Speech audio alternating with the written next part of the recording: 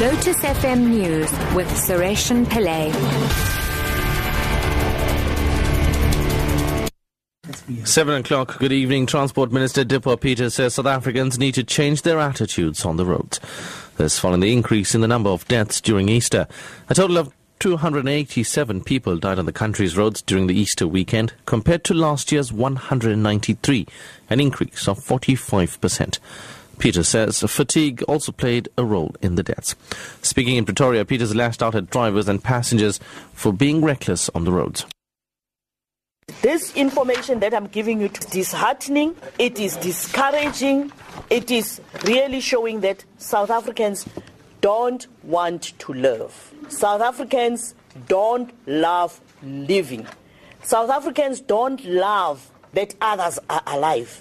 So when you see other people on the road, you get jealous. And you forget that the roads are shared space. Everybody would be at one time or the other on the road. So we need to be working together. The Muslim Judicial Council says unpacking information on the Islamic State organization called ISIS or IS needs to start immediately to safeguard South Africans. More than 70 clerics have met in Cape Town to discuss the way forward after a 15-year-old girl was taken off a flight in the mother city. She was suspected to be on her way to join Islamic State after being recruited on social media.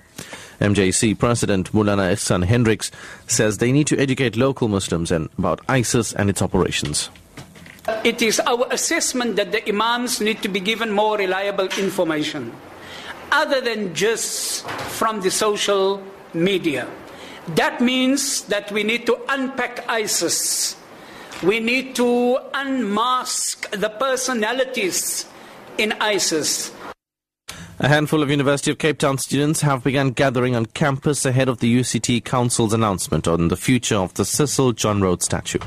The council will address the media on its decision around half past this evening. Many students and the University Senate have called for the statue to be removed. Lyndon Khan reports. A handful of students have made their way to the venue where the university's final decision on the controversial statue will be made behind closed doors. They are singing and dancing in the street, carrying placards calling for the statue to be brought down. The student voice will be represented by 2 members at the meeting. The special council sitting is also expected to deliberate on other issues, including the renaming of its iconic Jameson Hall.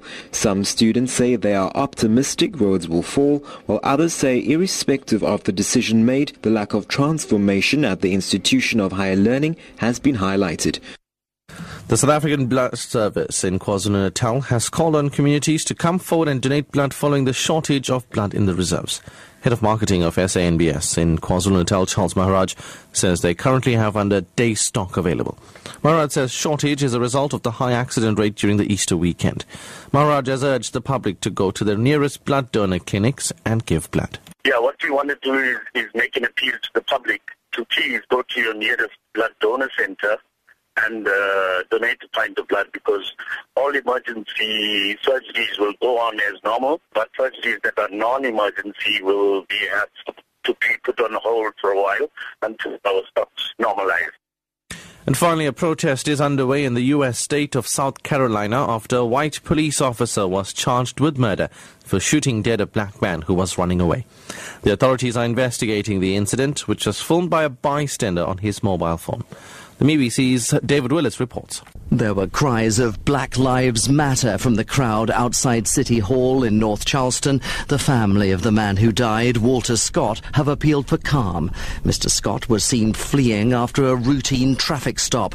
The video footage shows a police officer, Michael Slager, firing 8 shots into his back. Walter Scott's death follows similar incidents in several other American states and is bound to reinvigorate a debate here about whether the police are too quick to use force, particularly in cases involving black men. Top story at 7 o'clock. Transport Minister Dipuo Peters says South Africans need to change their attitudes on the roads. This follows the increase in the number of deaths during Easter. I'm Sureshan Pillay, back at 8 o'clock.